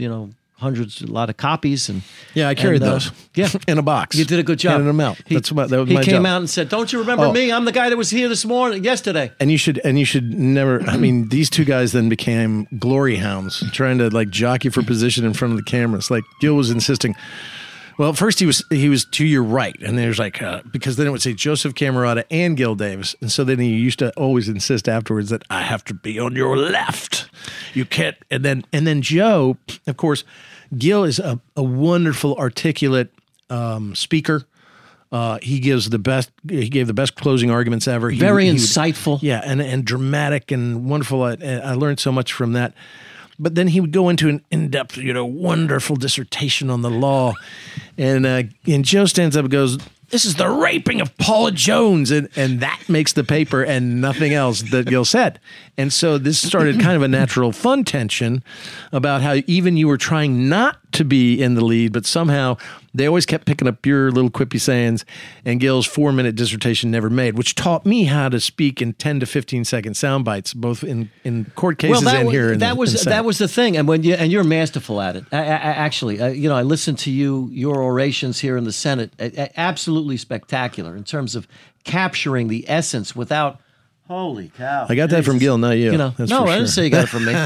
but wherever you got it, I'm glad you got it because you do a great job. Did y'all file this in the Supreme Court? We filed it in the U.S. District Court, federal court in Arkansas. Okay, let's fast forward. I mean, so we're up against the president, and let me tell you something. Anytime we filed something, and we're back at our little office, let's see, we fly back. Our plane got hit by lightning. You don't remember that? I don't remember that. See, I remember all that. But still. We fly back, we land. I go back to my law school. There's press outside. My law school's mad at me because I did my stupid crap down there at the press conference because I said I went to the DC glad School we're of Law. not the only ones. They were trying to be a post-secondary school for the District of Columbia, who Clinton had promised would become a state, and so that's how they bought what was Antioch, turned it into DC School of Law. That long story short. So they're all mad at me. I'd finished my exams and faxed them back. I was wondering if I was going to get kicked out or graduated, but the William Robinson, the president at the time, made sure that I graduated. He was very kind. A lot of turmoil, a lot of things, but every time we did something, our fax machine would go ring off the hook, and here would come 20 pages. If you filed a 2-page motion, they would have a response within 15 seconds. They were trying to out-chess match us and play us all the time. They were filing motions. They just figured since we were small, they knew we were a small firm, that we couldn't keep up with the big firm, Skadden Arps. We couldn't keep up with the president, and that we would capitulate, which I have to give you and Gil credit for. You never did. You just made me write everything while you guys went on Geraldo and talked about how great you were. Thank you. But and what's wrong with that? Nothing. It was MSNBC at the time. There was no other cable program like that. Two things. Throughout the course of the case, we had met with Bob Bennett at several times to try to work out a settlement. And this one time, we started our meeting at 6 o'clock. It had gone on. It's 11 o'clock. Took a break. I come out in the hallway. There's a receptionist sitting outside. The lights are on. People are scurrying about. And I say to the receptionist, I said, are you here just because we're here? Oh, no. We're here 24 hours a day. Mm-hmm. So it dawned on me then that, my God, my opponent never sleeps. Mm-hmm. They're awake all the time. When I'm sleeping, they're working. Right. But nevertheless, we gave them their money's worth, and we did. I have to say, a great job. There was they wanted to lay the case as best as they could. They didn't want to have Clinton be deposed, be questioned under oath. And so they filed a motion to dismiss the case. Denied. They took the appeal to the Court of Appeals. Denied. Now they went to the Supreme Court. So they have to ask. And the question was, can he be subjected to the machinations of a lawsuit? Can he be sued and subjected to the process of a civil lawsuit while he's president? Correct. And so now they're going to ask the Supreme Court to hear the case. Now, I've never been to the Supreme Court. before or since. But the Supreme Court follows certain strict deadlines as to when the petition is filed, when an opposition to the petition, their request to have them hear it, and then as a calendar, and then when they'll make their decision before the term ends in the end of June. Mm-hmm. If you don't make it by then the case gets delayed for at least 6 months. Okay? So the only way that we could make the June deadline was to file our opposition to Clinton's request that the Supreme Court hear it within 1 day. So I said, okay, let's do this. Let's draft an opposition without knowing what they're really going to say. We know we don't know the exact words, but we do know what they've said all along. It's been 2 years. We know what they're about to say. So let's just draft an opposition, and we blind, if you would. This is 1997. Right. So I'm a lawyer by now. I'm writing everything. He's just telling me what to write. I wrote the whole. No, I'm kidding. A little bit of it. Typed it. I know I did that. So anyway, we put this opposition together. The brief comes in from the president. We now have less than 24 hours to file something. And by the way, you just can't file it. It's got to go to a printer. A little small. A printer, brief. You got to have in books, typefaced. So we took this thing early in the morning to some printer. We were working with lawyers that had provided us at more times than not with drafts of the briefs that we would file. And Gil and I had a way of reviewing the briefs that we'd sit on opposite ends of across each other and go over line by line and then read it and make any changes that we wanted to the brief. But anyway, so it's like two women fighting over a menu item in an Italian restaurant. These guys were unbelievable. Some of the debates they had about one word. It's unbelievable. But we got it done. But anyway, so what happened was we get it to the printer. We get the books back. And so now they have to be you have to serve them, meaning give them to your opponent. So I said, I want to take them to my opponent. I want to hand deliver them because I want to show them, what kind of guys we are. Cheap. Not cheap. To turn around a product in 1 day, okay, in order to meet the Supreme Court ultimate deadline and not delay the case for 8 months, 6 to 8 months. So I show up at the lawyer's office, at Skadden Arp's office. Oh, they knew who I was. Who do you want to see? It says attorney so-and-so. All right. I show them, what are you here for? I said, I got the brief. We're filing our opposition to you. They said, today? I said, yeah, today. Guy couldn't believe it. So that just, we could, when the chips were down, do what we needed to do. Yeah. And we were on the right side, and we gave them a run for the money. And things. Gil gave a great argument for the Supreme Court. He did a great job. 9-0, which is very rare. Supreme Court unanimous verdict that said the president is not immune for his private acts, and quite frankly can be served process under those civil restraints that a litigation might ensue and require. Right. You might have some deference to scheduling, like any case, the other side's not available, you work around it. Maybe the president's a little bit more unavailable. Do you remember if I was there at the Supreme Court during the oral argument? I don't remember what was behind me. See, I was sitting right next to you. I was to your left. I don't think you were at counsel table. I got feathers, and see, ladies and gentlemen, this is the following disclaimer. Everything that's come out of Joe's mouth is truly unfortunate. I was to his left you at were counsel at table. Counsel I was table? at counsel table with all the boxes. Remember, he made me take every file, and he never touched them. And then I was struggling down the stairs. I wasn't sitting in the audience. I was right next to you. I got the two feathers, Bill, just like you I did. got feathers, too. The quills. Bill, settle down. No, this is some BS right now. Some horse So hockey. did y'all? So you got a victory in the Supreme Court, but did that mean the president had to? What ultimately made the president had to respond to our lawsuit? Yep. Had to be treated like any other citizen would when they're sued. Yep. Respond, answer questions, give depositions, give documents. That was a big deal because they didn't want that to happen. And so anything ultimately, on their own. all that happen? It happened. Yeah, well, it happened. Yeah, And then not with us. And then we'll just fast forward so we can finish this up because ultimately we did not see the case all the way through. No. However, and we have a difference in the story, and we won't go into it because mine's funnier. But it shows right now. You don't even remember me sitting next to you at the Supreme Court table, and we got the tour the night before, and the guy said, "Don't crank the lectern." There's a lectern where people get up and speak. 250 years old lectern. The clerk of the court says to Gil, Gives us a private tour at night. do not. Here it is. What level do you want it? So Gil says, "Oh, this level." You know, he sets it up. He says, "Do not crank this level. like- Don't move it because if you crank it this way, it might go down when you want to go up." Plus, it's 200 some odd years old. It's the original lectern. For the Well, Supreme what does Court. Gil do? The first thing he does When he steps up there to Cranks talk, it. he cranks Cranks it. That's his. And look, those 9 justices' eyes got as big as silver dollars. They're like, "What in the heck is this guy going to do?" It was an amazing argument, and I was right on the end. We had Gil and I had cut a deal. Gil was running for Attorney General of Virginia. Yeah. So, who's going to do the argument? Me or Gil?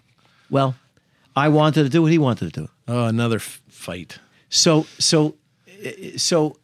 and I won't tell you who the client wanted to do it. She didn't want to weigh in, but I won't tell you. Gil. So, And Gil, Billy. God. Come out of the bathroom, Bill. we want you to do the argument. What argument? Read this only. Do not Ladies and stray from gentlemen, this document. narcissism is a terrible thing. So anyway, Paid Gil for and authorized by Joe Cammarata's own ego. So Gil says, "Look, I'll make you a deal. The deal is this. I need this for my campaign.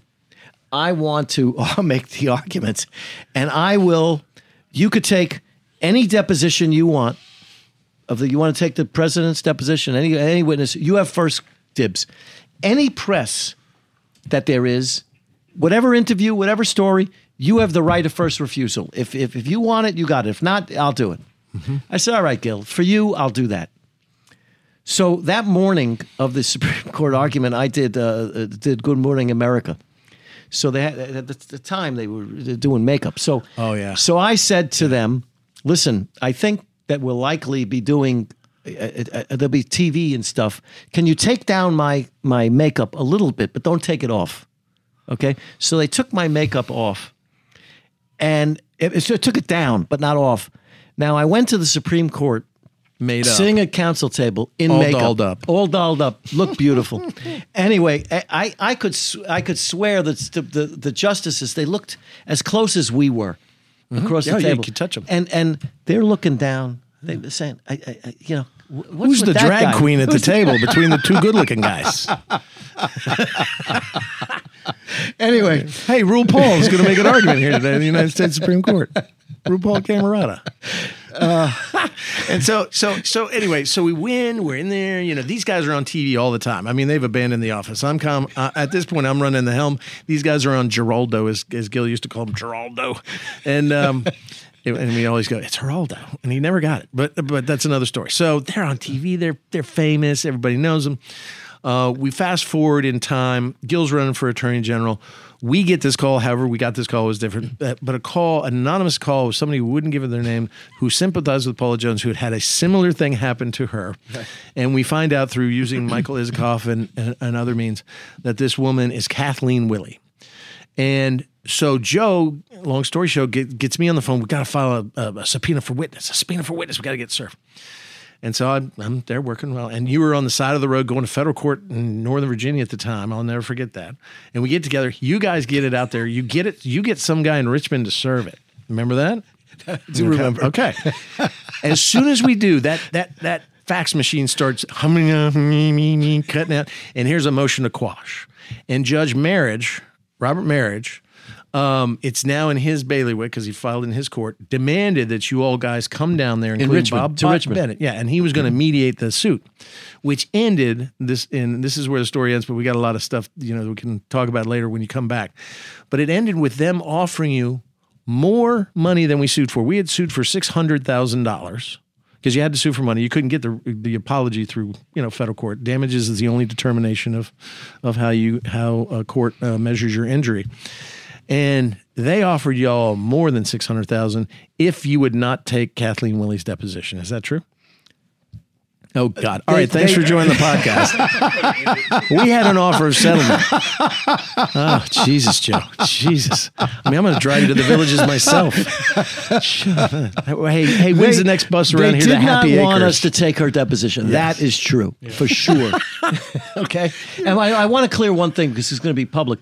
You said we got her name through Mike Isikoff. Well, and other sources. The process. Well, Mike Isikoff gave me no information that would lead me to Kathleen Willey. I just want to say that to be clear because he believed it would be a violation of his journalistic ethics to do it.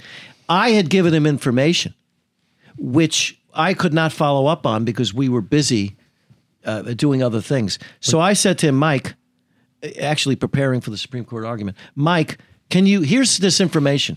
This woman claims she had the same problem as Paula Jones. Can you look her up and then give me the information? Jefferson scholar, husband was a fundraiser, a bundler, committed suicide. She worked at the White House and things like that. But anyway, the long story short was that I called him up weeks later. I said, you find the woman? Oh, yeah. I said, who is she? Oh, I can't tell you. I said, what do you mean you can't tell me? I gave you the information. He says, well, I told her I won't give her identity away. Well, I called him every name in the book in my best New York accent. Dickhead. That I didn't say. Dickhead. As opposed to dickhead. If you stretch it out, sir, you can really get your point across. That sounds better? You would have gotten her name. I would have gotten her name. Yeah. He wouldn't give it up. I knew he wasn't going to give it up, but I figured out. Put two syllables in head. Head. Yeah.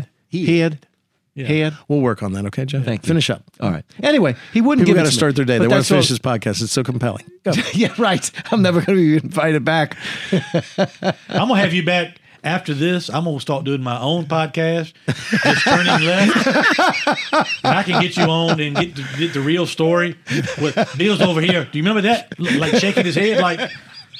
I will file an injunction on your ass. I will enjoin you from any such behavior. Your phone calls will definitely be returned. There you go. And mine too. So our representation basically ended. We got offered more money than we sued for. We could not get in touch with Paula because by that time, Susan Carpenter McMillan had basically kind of co-opted. You remember that, Joe? I remember her. Yeah, she co-opted Paula Jones. That I agree with. And now, we used to say legitimize the illegitimate. That is, everybody thinks this is not a legitimate case. We're going to legitimize that and keep Paula. That was another one of your mantras that we used to say. By this time now, a lot of those factions on the right had decided for themselves they were using her for their own attacks on Clinton, and we could not even contact her to let her know that a settlement more than what she had sued for had been offered. Is that correct? You remember that? I do remember that we eventually contacted her. I don't we sent remember her a having letter. trouble. We sent her a letter. Gil wrote a letter, which you can find on the internet. Gil Davis letter to Paula Jones, and you'll find out that everything Joe has said on this podcast is totally false. But very entertaining, which is the point. Which letter are you talking about? The 14-page letter that we stayed up all night writing. There were two letters that we wrote. What happened? You will be a footnote in history. It was one of the quotes in there. If you go to WashingtonPost.com, they have a section archived materials on the Paula Jones case. In that section, there are two letters that Gil and I wrote. Right? No, I typed them. I did not write that. This is typing. I'm trying, Bill. I'm a lawyer and I'm typing their handwriting because Edie could never figure out what you guys were writing. No. To Paula Jones. But anyway, they're there. We had... and quite frankly, Paula Jones said in a later interview she didn't even know there was a settlement and that you guys were being blocked from talking to her. She was co-opted by a friend, Susan Carpenter McMillan, who wanted this case not to go away. She didn't want the case to be settled. She didn't want Paula Jones to accept a statement or any money. And at the time, we had not only a statement. And that's our opinion. That's our opinion of what was happening. Oh, of course. I mean, I don't know. I mean, that just the reason I get there is because I heard her tell me listen, she called the president all sorts of names and things, and so it seemed as if she was more interested, and her husband too, more interested in having a cause as opposed to a case. Right. And we didn't want to be part of that. Right. They had their own reasons. I think that they truly believed that Paula Jones was not getting enough money, was not getting to be heard, and I think that drove their interest in having a case continue. But anyway, we couldn't get her to agree to resolve the case. We sent her 2 letters. And the 2 letters were that, look, if you don't agree, we're going to have to withdraw. And so and then history after that, we withdrew from the case. The firm, you and Joe, you and Gil. By that time, you'd started your own law firm, decided not to hire me, and so I was still with Gil. I guess you went another direction, as you said. And so the rest is history because, of course, then we see what happens with the blue dress and Monica Lewinsky. All that happened after we were out of that case. So that led to impeachment. So what we started, 3 guys, or 2 guys and a guy cleaning a bathroom, actually 2 turned great in, attorneys and a janitor. turned out to be a historic moment in time over those years from 1994 to 1998. And I was just honored to be a part of that part. Small part. But in Joe's mind, a lot smaller part than what I remember. And God love Gil Davis, my mentor, my hero. Right now, of course, he suffers from dementia, but that great brain of his, because I know he believes what I said is true, not you. And so on behalf of Gil Davis, I can tell you that my version's the true version, and you're just going to have to eat that. So, but see, that what a great story and what a great career. You've gone on and represented people who sued Bill Cosby for some of the nefarious things that Bill Cosby have done. You've had an incredible legal career, not as good as mine, but I mean something that you can always aspire to do. And That's right. And you know what, Joe? Joe used to yell at me, and Joe gives me a look. We were over here on his bill, and he gave me a look. I felt like I was going back to when I was 23 years old, and I'd forgotten to include an exhibit on a pleading, and it rushed all back there. But then I remembered when you failed to go simply read 2 sentences on a piece of notebook paper. that look exactly. that look too. And then I remember you have to call me Senator. No, I'm kidding. But Joe Cammarata, thank you for coming on. Thank you for what you do. Thank you for your advocacy for those that are injured and hurt. But thanks for telling your version and allowing it to mesh with mine. And somewhere in the middle, ladies and gentlemen, you will find the truth. This has been an exciting podcast, has it not? It's been a lot of fun. Nice to meet you. First good, of all, good to meet you. I enjoy Thank our you so much. conversations. And on a serious note, really, I know I've heard from Bill over and over his how much he appreciates the time and things that he was taught by you guys at a young age, and ultimately is put him on the right path to help a lot of people, including myself and my family and my business and small businesses across the Commonwealth of Virginia. So nice to meet you. Appreciate you being on the show. It's been awesome. Thank you so much. So Leaning Right and Turning Left with Sadler and the Senator is powered by Pacematic. Bill, another one in the books. These keep getting better and better. We're finally going to have somebody on here to tell the truth in the next podcast. But just listeners, trust me, I know what I'm saying. Because I'm leaning right. I'm State Senator Bill Stanley. And I'm Hermie Sadler, former NASCAR driver. I'm turning left. This has been another edition of Leaning Right and Turning Left with Sadler and the Senator. We'll see you next week. Take care, everybody.